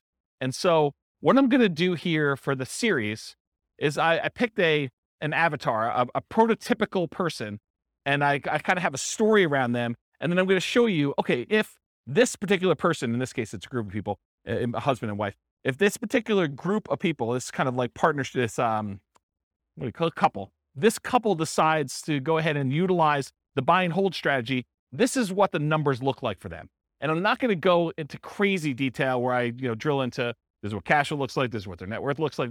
I only use the metric of their ability to achieve the minimum target monthly income for retirement. So when do they actually become financially independent? And so I use that as a metric, as one measuring stick. And as we do today with a couple variations and creative financing and subject to lease options and wholesaling, I will show you how doing that strategy actually gets them to FI or not and how long it takes them so that you can see relative sizes of how quick. If you're going to do, fix and flips or whatever it is, how quickly does that get you to the point where you're going to be financially independent? Does that make sense? Okay. So that being said, how well does buy and hold perform toward achieving financial independence? So what I'm going to look at is 3 different scenarios, putting 15% down, and 15% down, it requires that you have private mortgage insurance. Private mortgage insurance is insurance that you pay as the buyer to protect the lender in case you default. So they say, look, I'd rather you put 20% down. However, if you really twist my arm, I will let you put 15% down, but it's more risky for me. So what I'm going to require is if I let you put 15% down, you need to pay this third party that if you then default, then they will make me whole for the difference. Okay. So you're paying as the buyer, a third party insurance company, a private mortgage insurance company to protect the lender for them being silly enough to let you do a loan for 15% down. Does that make sense? The way I worded it that way? Okay. So when you do 15% down, you're going to have PMI. And if you look on your worksheet, sorry, man, you got volunteered. I should have just taken a sheet, huh? So on your worksheet here, you'll see this 15% down column. And I show you the interest rates highlighted, but then a few columns down from that, it also tells you your monthly PMI or monthly MI for mortgage insurance. And so it shows you that the monthly MI is $150 a month for the 15% down one, and it's 0 for the 20% down and 25% down. You don't have mortgage insurance when you put 20% down or more. Okay? So 15% down with PMI, 20% down, 25% down. We're going to look at those scenarios at how quickly you can achieve financial independence using those. And I'm also going to do one with short-term rentals. Now, for short-term rentals, I assume that you can get significantly higher income by doing a short-term rental. Otherwise, why bother, right? It's more work. But if you can, you could get significantly more income, but there probably are some more expenses, right? There's like all those extra fees for the platform and marketing and maybe keeping the disposable goods like soaps and all that other stuff. So there are more expenses and the cleaning person, all that other stuff. So there are more expenses of running short-term rental, but there's also more income. But net, it's more, right? Like I think you wouldn't do it if the net was less. And so I've arbitrarily picked a number. And you may say to me, James, your number seems crazy low, too conservative, or your number seems crazy high, too aggressive. And I want to be able to change the numbers. You'll be able to change the numbers. I'll put a link in the show notes. I'll let you guys know what the link is, and you'll be able to go and see. And I'm going to do it for every city. So there's will be 300 cities. You'll be able to see numbers for your city. And then if the numbers I use for your city are slightly different, you'll be able to change those too. But I will start with reasonable assumptions for all cities. Then you'll be able to go in and say, look, it's not 25% more than what we're getting with regular rent. for doing short-term rentals, it's actually 50% more, 100% more net after all expenses. And so you can go change those assumptions and then see how it impacts whether or not they achieve financial independence. For tonight, I have the assumptions up here in a second. I did use 25% more. And I also increased maintenance on it as well. So you'll see how that plays out. I also mentioned here, in many cases, there's usually more work involved for short-term rentals. So part of the increased income you get is your labor. You should think about that in terms of dollars per hour. So the differential you're getting above and beyond the work you would need to do as a regular long-term tenant in the property, you need to think about that as, okay, I also need to figure out that I'm also putting in an extra X number of hours, 5 hours a month or whatever it is. And so I need to take that money out and calculate what that means to me. You may be willing to do that though, because you're saying, look, if I can get this extra cash flow, I don't mind doing the 5 hours. That's worthwhile for me. Okay. So it's up to you to decide that. So any questions on this before I start going into some numbers? I'm moving toward numbers. I'm going to show you my assumptions here. Any questions? Okay. All right. So financial independence. So earlier this year, I did a class. I think it was called, I don't know, Financial Independence Retire Early Budget. And in that thing, I did a walkthrough where I walked you through how to do your own budget to determine what your minimum target monthly income in retirement is. That's like lean fire, for those of you that are kind of familiar with that concept, or your ideal target monthly income in retirement. That's sort of like your fat fire or full fire number, okay? So I walked you through, you kind of walk through all your different expenses, your mortgage, taxes, insurance, HOA, and your own personal property, vehicle payments, all that stuff that you have there. And then I calculate your amount that you need in order to be able to achieve financial independence based on your expenses for kind of two different groups. So I'll put a link to be able to download the spreadsheet, maybe watch the video on there. So you'll want to know your number, but I used for them, I think $5,000, which I'll show you the assumptions for in a second here. But in order to achieve financial independence, it really consists of three parts. So how do you know if someone has enough assets coming in to support them in retirement? There are really three inputs for this. Input number one is passive income coming from things like Social Security, pensions, or annuities. Those are the three most common, but it's all the passive income you've got coming in from that. The second one is any cash flow you have from your rental properties, net of all expenses. So this is not just rent minus mortgage payment. It's rent minus taxes, minus insurance, minus maintenance, minus vacancy, minus mortgage payment. All of the expenses on your property have to be subtracted out. And then that number is the cash flow you can use to determine whether or not you qualify as financially independent. And then the third one is any money invested, not the equity in your property. That's already being included somewhere, but any money you have invested in stocks or bonds or mutual funds or things of that nature, times whatever you believe to be a safe withdrawal rate. Safe withdrawal rate is the amount of money, in theory, that you can safely remove from your investments each year and, in theory, not run out of money. Okay? Usually it's around 4%. Some people more conservatively will use something like 3% or 3.25. The guy who came up with the rule before we saw this massive uptick in inflation had came out publicly and said it's actually over 5% now, which I always scratched my head and said, that seems really aggressive. But I mean, what do I know?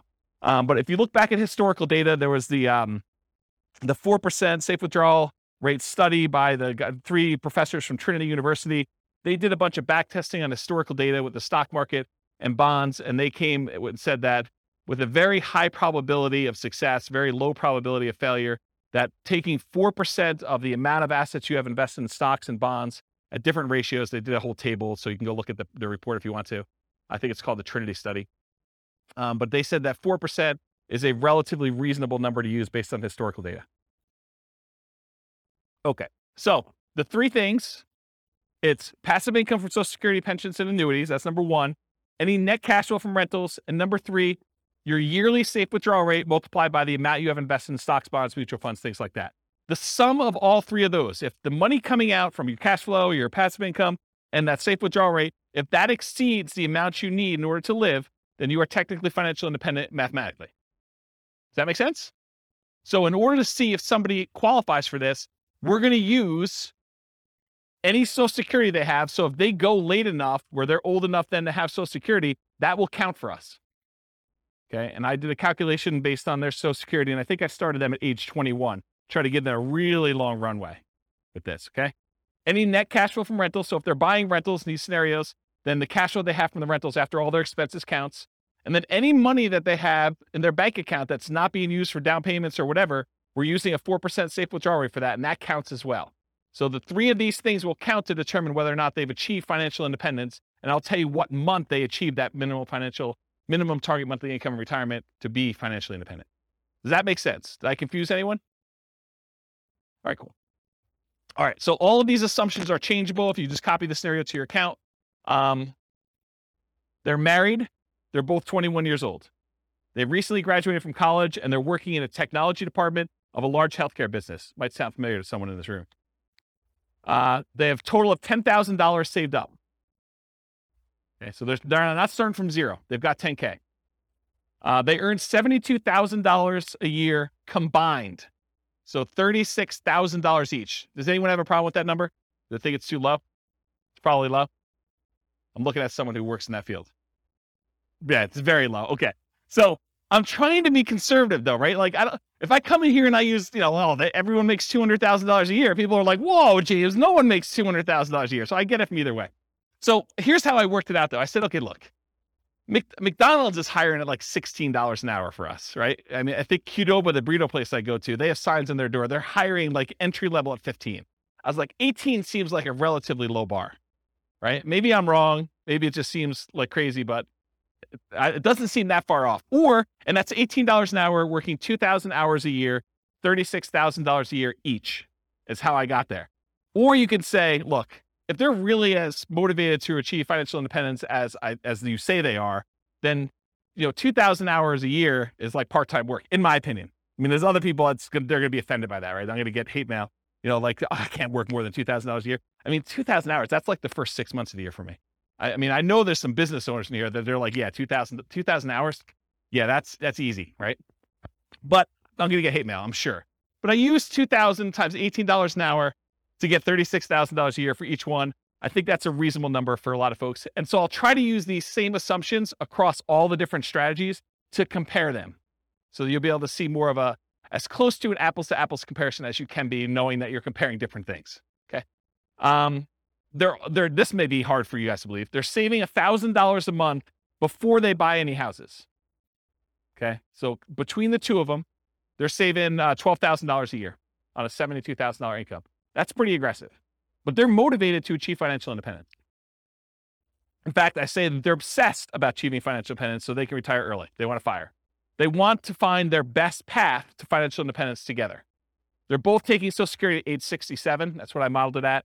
And Social Security was estimated based on them working until the full age of 67. You guys all know that if you stop working earlier than 67, your amount of benefits actually goes down for Social Security though, right? You guys know that, right? Like if you don't put in enough, then you don't get the whole thing. It goes down. Okay. So I've assumed though, incorrectly, that they've worked till 67. So if they get to the point where Social Security kicked in and it matters to them, that will be a factor. But if it's before that, it really doesn't matter anyway, because they've then achieved financial independence without Social Security. Okay. Any questions on the changeable assumptions? Because you can go in and change these. You're like, hey, look, 72,000 a year is crazy, James. I don't know where you got the number from. Nothing? Okay. This is the worksheet you have, the loan types. I'm just pointing out that when they do the 15% down loan, I'm using 6.75%. That's what I got yesterday when I called my lender as the interest rate for a 15% down loan. And in order to do that, they had to pay 2 points to get that loan. They wouldn't give us a par rate. They wouldn't give us a rate where you didn't have to pay any points. Okay. And if you're doing 20% down at 6.625, there's 2 points for that as well, but there's no PMI. And then if you put 25% down at 6.5%, that's par. There's no points required in order to get that rate, and there's no PMI on that one. Okay, so that's the interest rates I'm going to use. If they were, when we cover Nomad next week, we'll be looking at these conventional loans, and you'll see the interest rates for those, what they are. For example, putting 5% down is 5.5% versus 6.75 or 6.625 or 6.5. This is why putting only 5% down starts to look attractive, is the interest rate's so much better. We'll cover that. We do Nomad. Any questions on this before I go on next slide? Okay, cool. More changeable assumptions. I modeled this out for 60 years. So if for some reason they don't achieve financial independence, it's possible they achieve it after 60 years. Okay, so 720 months, 60 years. So they'll be 81 at the end of this modeling. Based on their income, I think I looked it up. It should be about a 17.85% effective income tax rate. That's what I've estimated it to be. I'm assuming a 3% inflation rate over a very long period of time, guys. 3% is reasonable. I know we've seen crazy numbers recently, but look out long time in history. 3% seems right about there. 5.5% mortgage interest rate for the owner occupant, but they're not doing owner occupant except in some examples here, but they're doing the investor rates, which are listed on your spreadsheet. They have a 4% safe withdrawal rate number. They have $5,000 minimum target monthly income in retirement. So they're trying to get to the point where they have $5,000 a month in passive income from those three sources in order to be considered financially independent. And I do adjust for inflation. So it's $5,000 today, but in the future, it may be $7,000 or $8,000 or $9,000, depending on what time it is. Okay. And why did I pick $5,000 when they're making $6,000 a month? Because they're saving $1,000. So I want them to be at the same level of lifestyle, not at the same income. So they're not saving $1,000 anymore. They're only saving nothing because they've already achieved financial independence. So we're trying to get them to the point where they replace their standard of living, what they're actually living on. And I've also said, hey, look, when do they get to the point where they can live a $10,000 a month lifestyle, which I don't even think I showed you numbers for that today, but I do run that math and show you when they're earning twice as much. Okay. Any questions on these changeable assumptions? You can change all these too. Okay. So for the property, what kind of property are they buying? So here's the assumptions for the property. It's going to be a $375,000 property value, and it goes up at a rate of 3% per year. So it's keeping pace with inflation. It's not going up faster than inflation. It's not going up slower than inflation. It's pretty neutral. We're going to do 3 different down payment scenarios. So I'm going to do a 15% down, a 20% down, a 25% down one, and I'll show you the results from each. With the 15% down, there's PMI. I told you that. 1% of the purchase price in closing costs when they purchase. So they're going to have some fees for getting the loan. In addition to that, for the 15% down and the 20% down loans, there are 2 additional points in order to get the loan. You have to wait. Is that something that's common? What's that? The 15% down? Yeah, there's a 15% down non-owner occupant program. No, but points. Is that common? No, it was unusual because we couldn't get them to quote us something at par rate. So they're saying, look, we're not even going to offer that. If you want to get this rate, you got to pay at least 2 points in order to get it. So it's just a kind of condition of our normal market right now. And you may be able to go to another lender where they'll say, it's not 6.75 or whatever it is. It's 7%, but it's par. They may come back and say that to you. And so each lender's a little bit different. This is one lender I called. There was a lender that I talked to told me that between 25% down and 15% down, there was only a quarter of an interest rate change. Yeah, it definitely is in that range. Okay. Sometimes it's more than that. Sometimes it's less. Okay. And then also, is there an equation to figure out upfront PMI? No. There's a whole 2-hour class on PMI, and I go over all the factors, and it's a calculation for them. And there's a lot of different variables in it, including how many people are on the loan, your credit score, price of the property. There's a whole bunch of factors. Yep. All right, cool. No seller concessions. They couldn't get the seller to give them any money toward closing costs. Interest rates, I already talked what those are. 6.75 for the 15% down, 6.625 for the 20, 6.5 for the 25% down, and the 15% has PMI. Doing 30-year loans, 360-month loan term. We assume $2,600 per month in rent, but rent increases at a rate of 3% per year. So rent is also keeping pace with inflation. It's not going up faster than inflation. It's not going up slower than inflation. So property price and rents are going up at the same rate. 3% of the monthly income is assumed for vacancy. So we're assuming that they're doing a really good job with property management and that they are starting, 60 to 90 days ahead of the property becoming vacant to make sure that they have minimal vacancy on their property. 10% of the monthly income is assumed to be maintenance. I'm assuming 0.75% of the value of the property each year is the property tax rate. So that's about $2,800 per year in property taxes at the start. And it changes as property values increase. So around here, that number doesn't seem to be that low, or it doesn't seem to be that crazy. In other markets, they're hearing that and they'll be like, yeah, per month is the rate for that. Or they may be like, whoa, that seems really, really high. So Tax rates vary considerably across the country. 0.4, and you can change those. 0.4% of the value of the property each year is the assumed property insurance rate. So based on a $375,000 property value, that's about $1,500 per year in insurance. And again, that changes as property values go up too, because insurance should cost you more as your property value is worth more to continue to insure that property. Because if it burns down, they got to replace it. So this is a residential property, and 15% of the purchase price is considered the value of the land. We use that when we're calculating the depreciation benefit. Any questions on the property assumptions? This is sort of I always feel like I'm like doing a magic trick and I'm showing you, look, there's nothing up my sleeve. Like I'm showing you all my assumptions so that you know exactly what is about to happen. Then when I show it to you, you can't be like, but what's the insurance rate for that? What's the taxes for that? How much income are they making? Because I'm answering all up front. That way you can't say to me later, but wait a minute. Okay.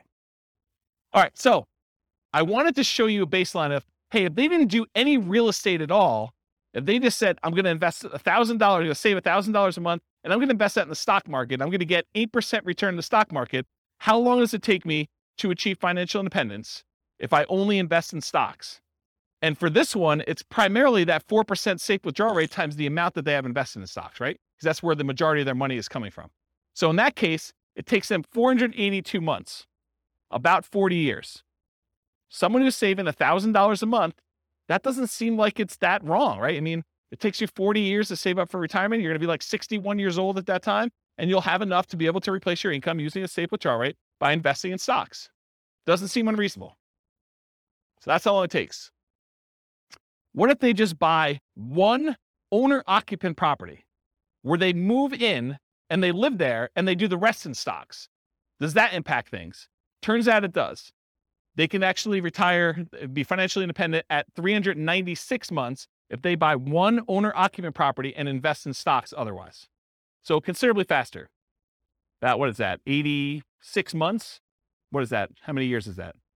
7 years? Okay. Now at this point, we've kind of taken it back. They have not opted to buy the owner-occupant property anymore. They're only going to buy rentals. They're going to continue to live in a rental themselves, and they're going to buy up to 10 20% down payment rentals. If they buy 10 20% down rentals, they live in a property that they're not buying a property to live in. They're just staying in the property that they're renting in and continue to pay whatever rent increases there are. It takes them 370 months buying 20% down rental properties in order to achieve financial independence this way.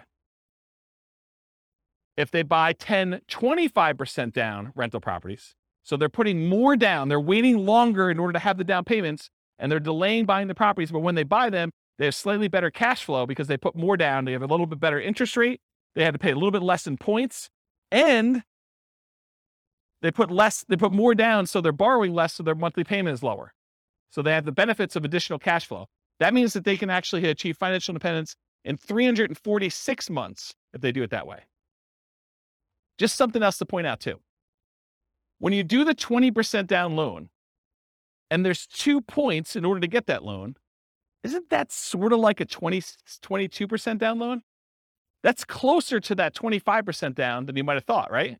Because it's not 20% down now, it's 20% plus 2 points. So it's really a 22% down loan in order to get that loan. Where the 25, you have no points. So it's really 22 compared to 25.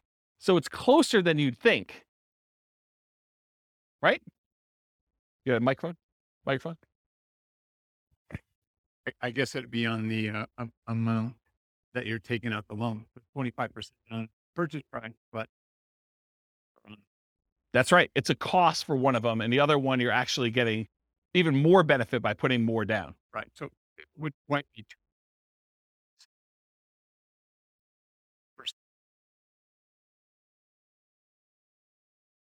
Yeah, I see what you're saying. Right. Yeah, you're right, because it's the 20% down is on the initial purchase price and the 2% is on the loan balance. Yeah, you're right. So it's 80% of the 2%. Right.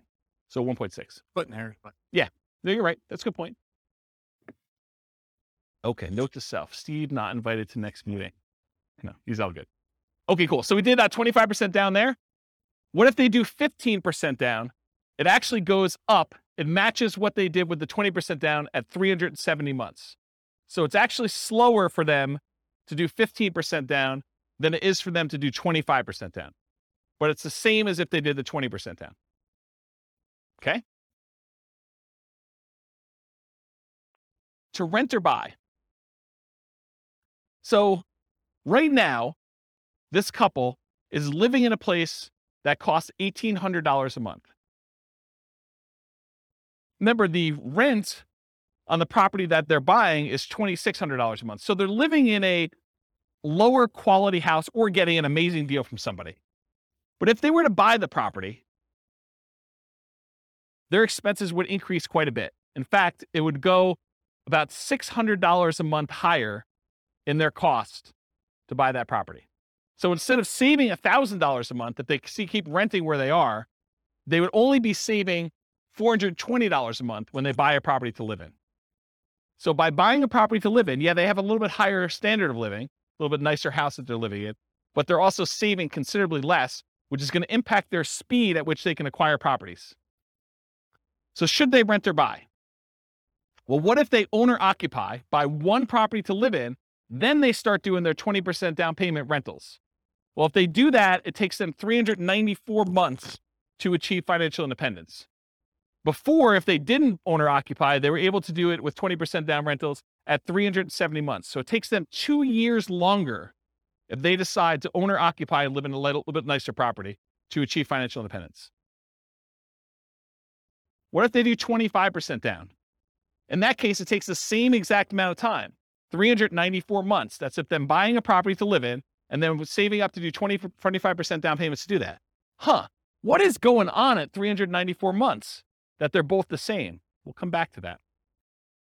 And then finally, if they do 15% down, it's still 394 months. Why are they all the same? Does anyone know why they're all the same?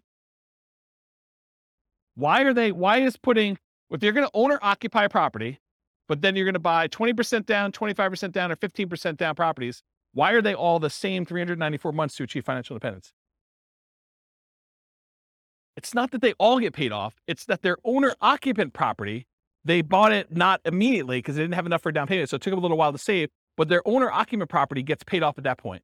And when you actually have your owner-occupant property paid off, you no longer need $5,000 a month to maintain that same standard of living. You actually are $5,000 a month, whatever that mortgage payment was, less. So your target to be able to achieve financial independence now drops. You no longer have to be able to afford that mortgage payment. You still need taxes and insurance, but not the principal and interest part. So that happens at month 394, because now they no longer have a principal and interest part of their mortgage payment. So the threshold for them to be qualified for financial independence is now lower. So they achieve it. That make sense? Okay. So why are they similar? Paying off your primary residence reduces the amount you need to qualify as financially independent. These are all right around when they pay off their primary mortgage, including the one where they bought one owner-occupant property and they had stocks, because that also lowers the threshold then too. Okay? Any questions on this? Sweet. So changeable short-term rental assumptions. And I talked a little bit about this. Rents are going to be higher, but fees and expenses on rents will be significantly higher as well. Overall, I've assumed that the net after all the additional expenses will be 25% higher. So in this case, instead of $2,600 a month, I'm assuming you're netting $3,150 per month in rent. But I also added some more to maintenance. My thinking was, hey, look, if you've got a property and you've got a lot of turnover and people are living there and actively being in there, you're probably having a little bit more wear on a property than having a tenant living there for a year and having just regular turnover, or a year or more. Okay. So I assume that maintenance went from 10%, which is $260 a month, because it's 10% of the $2,600, bless you, or 20% of the $3,150, which is $630 per month. So now this has increased quite a bit. And so when you have both a 25% increase, but then this is increased by whatever that is, almost $400, it means a very modest increase in cash flow. So here's cash flow at year 10. When you had it with the short-term rentals, you're doing about $220. I'm sorry, you're doing $467 a month with a short-term rental and $220 a month if you were just doing the long-term rental. So you're still doing more cash flow, but it's not quite as significant as you might have thought.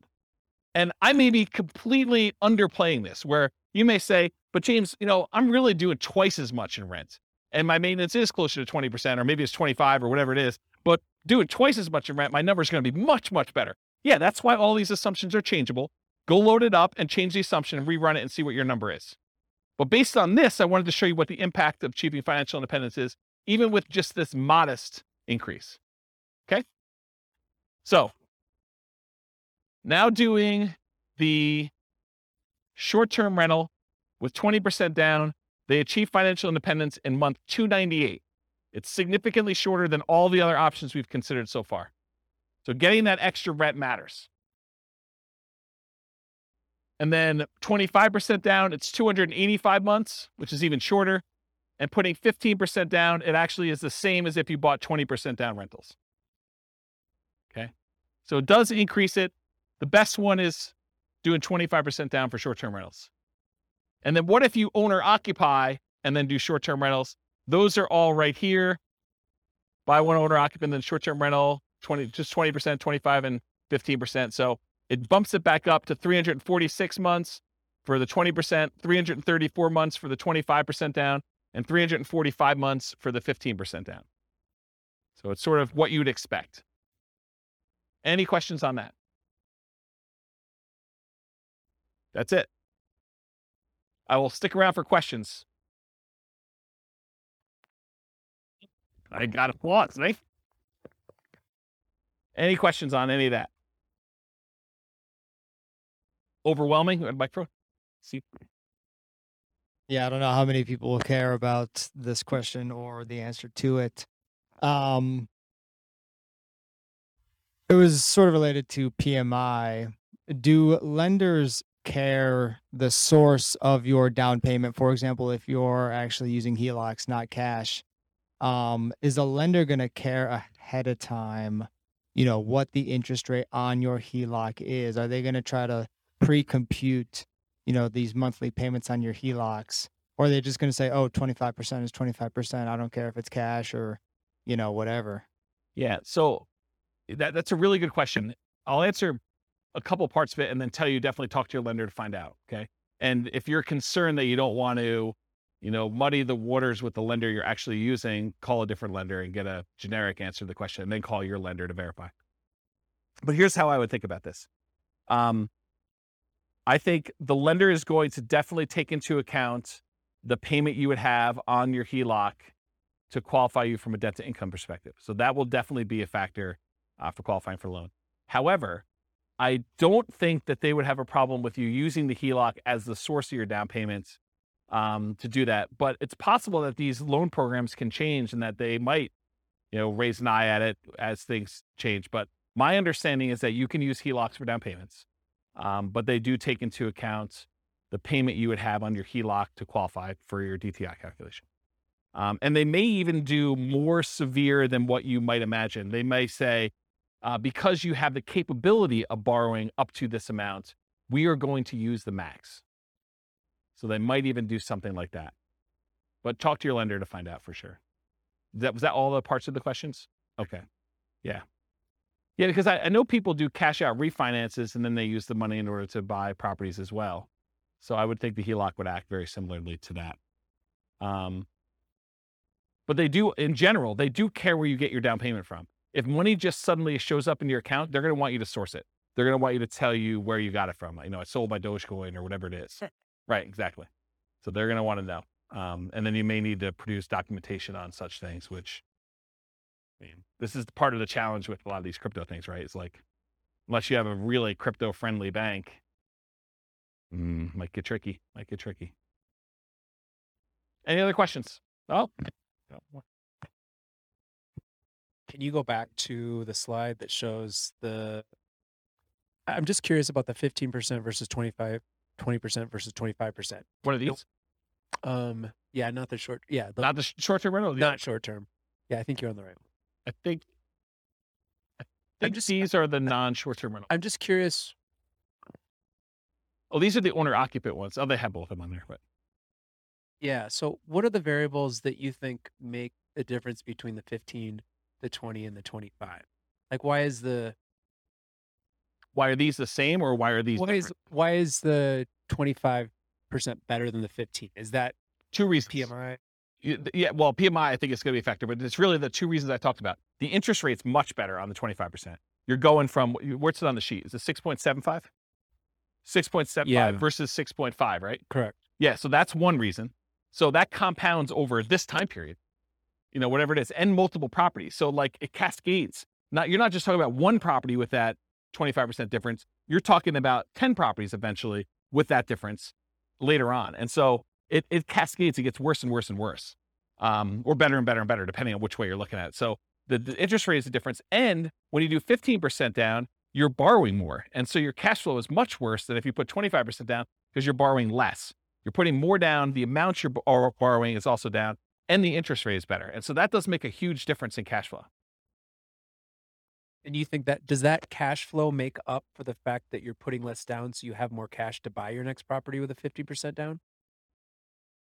You don't have more cash. They're buying properties as soon as they get to the point where they have enough down payment and reserves.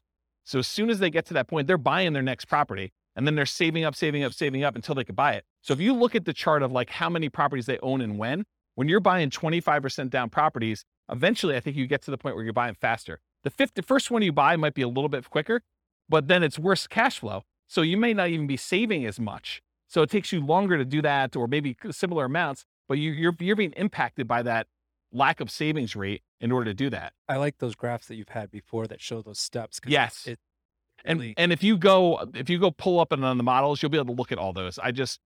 The complaint I sometimes get is, James, you show me 300 charts. No. Right. Yes. It is the complaint I get, which, I mean, I like charts and I like showing the charts so I can show you all this stuff. But sometimes when we don't have that chart, like I've occasionally even said to people in the room, this chart, I'm not even gonna talk about unless someone challenges me, because I want to be able to show you this as to like how I got to where we are. And it's sort of like, it's like ammunition for arguments in class. But, today I tried to keep it simple and simplified it.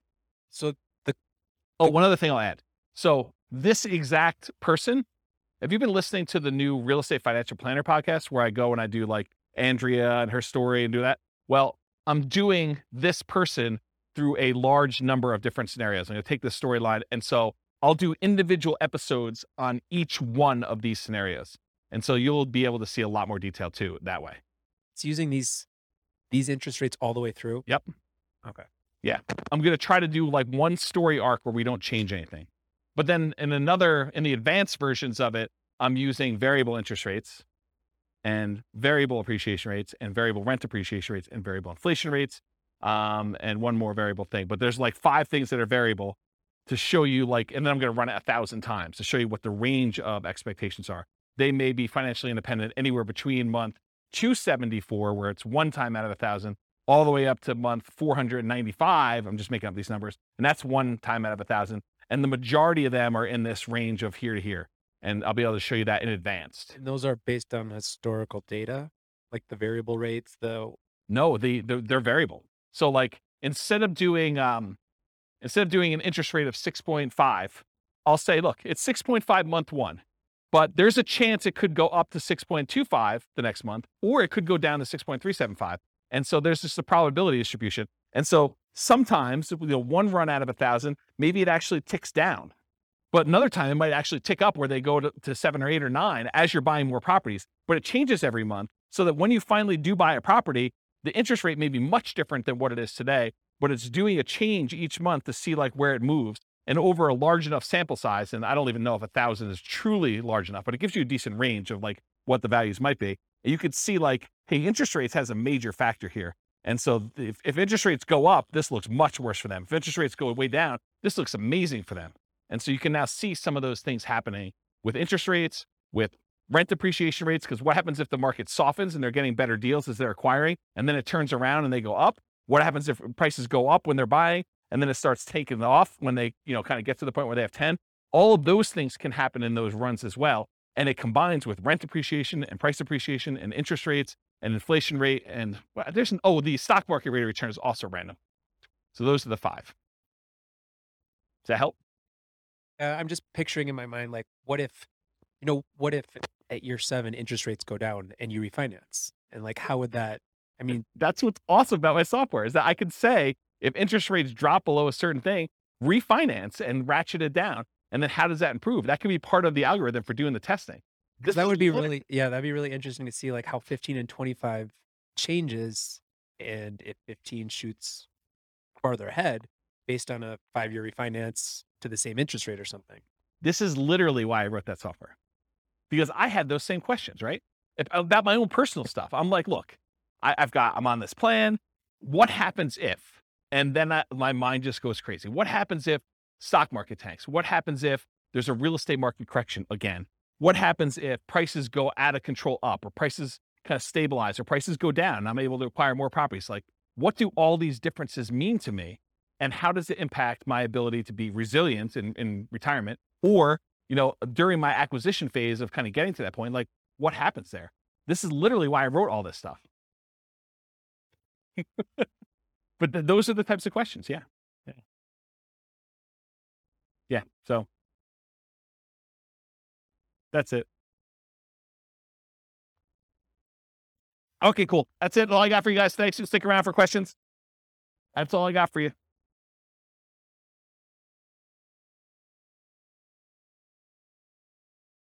With home prices up, mortgage interest rates up, and rents up, but not quite enough to counteract the higher prices and interest rates, cash flow on rental properties in Oceanside is harder than ever. Book a call with the Real Estate Financial Planner to apply our proprietary 88 strategies to improve cash flow on your rentals. See the show notes for a link to schedule your call and improve your cash flow today.